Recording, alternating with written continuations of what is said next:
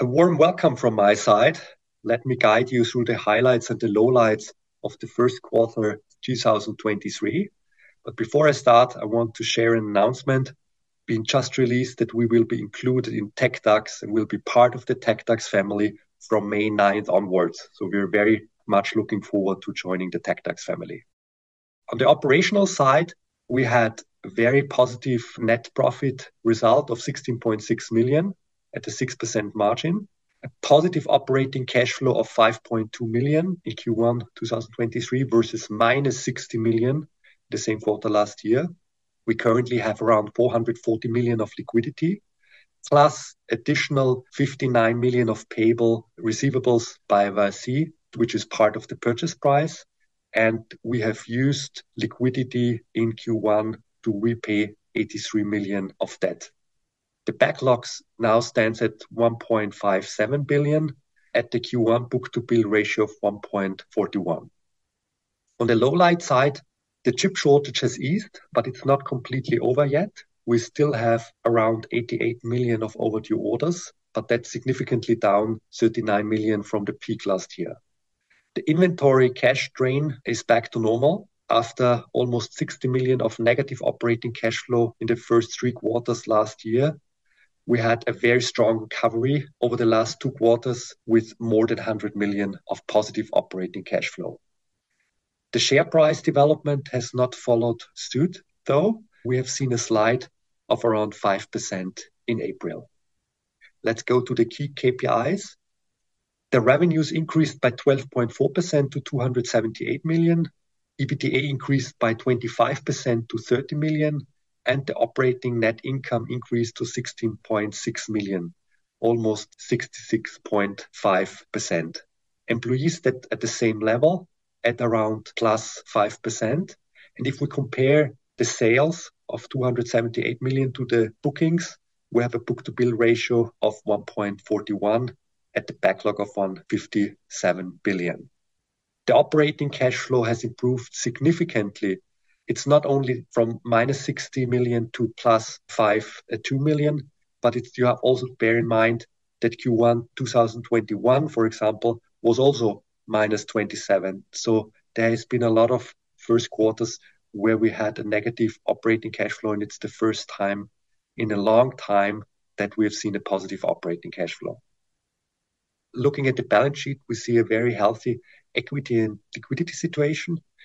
The equity has improved by 10 million. The total assets have gone slightly down on the back of the shortening of the balance sheet due to our repayment of over 80 million of debt in total. Inventories have only slightly increased versus year end due to seasonal reasons, but the working capital has almost not changed. And the cash and cash equivalents went slightly up on the back of the payment of the second tranche of the payment for the focus companies. The equity ratio has improved to 47.3% from an already strong 44%, and the total net cash has increased by another 67 million in Q1 to 185 million now at the end of Q1. Let's look at a few details. In addition, the delinquent backlog and inventory is now at the level of 2021. So we have been gone through the enormous rise due to the chip crisis in the first 3 quarters 2022, but that has been eased to a large degree and we are back to normal now. On the operating cash flow level, we reported 5.2 million of positive operating cash flow, but at the same time, we've decreased the factoring, which meant that if we added the decrease in accounts receivables we have factored, we would have been at around 22 million of positive operating cash flow. The organic growth is at 14%. If we deduct the acquisition revenues we had in the first quarter and add the revenues we had from the divestments, which were excluded in Q1 2022 from continued operations. And on the geographic side, split is 80% of revenues Europe, 13% North America, and 8% Asia.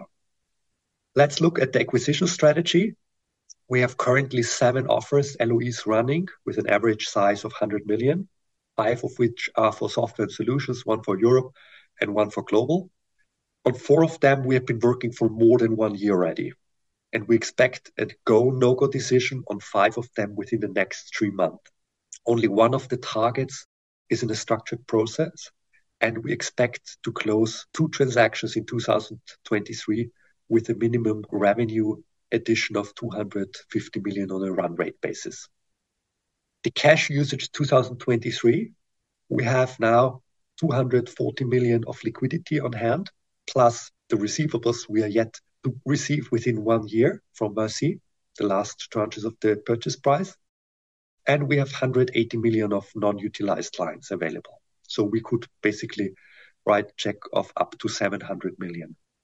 We'll reduce factoring due to the increase in the interest landscape. And the target is to reduce our debt further by at least 20 million in 2023 and to spend around 300 million on acquisitions.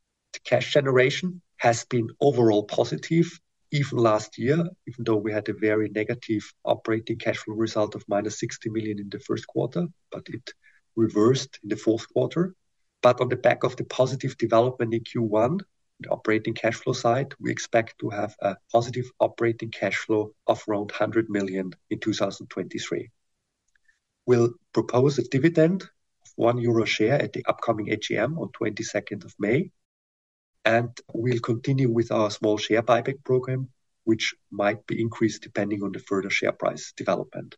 We'll spend a minimum of 75 million on dividend and share buyback and up to 150 million, also depending on availability of acquisition opportunities. And we anticipate to spend at least 35 million for dividend and or share buybacks in 2024. On this slide, you see the development of the new Kontron in green. Reiterate our guidance of 1.2 billion of revenues and EBITDA margin of 11% and net profit of 66 million. Our vision is to transform into an IoT as a service and service level agreement company to boost net earnings close to 10% within the coming years.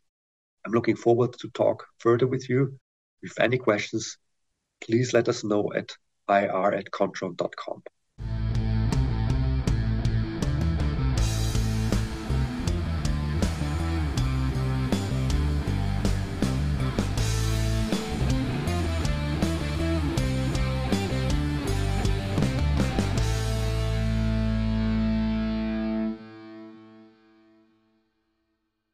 Disclaimer.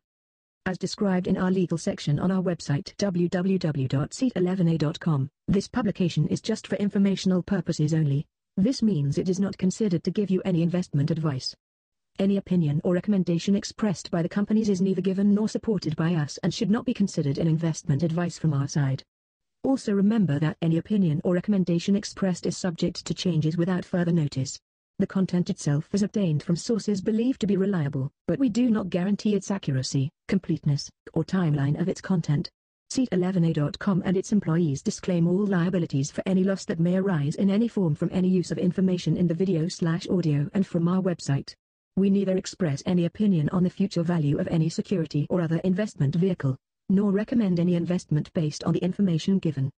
Please consider the publications and our website as a platform for companies to present themselves, but you need to seek financial advice from an expert regarding the accuracy and appropriateness of the material presented or recommended by the companies in the publication, as we are just considered a publisher.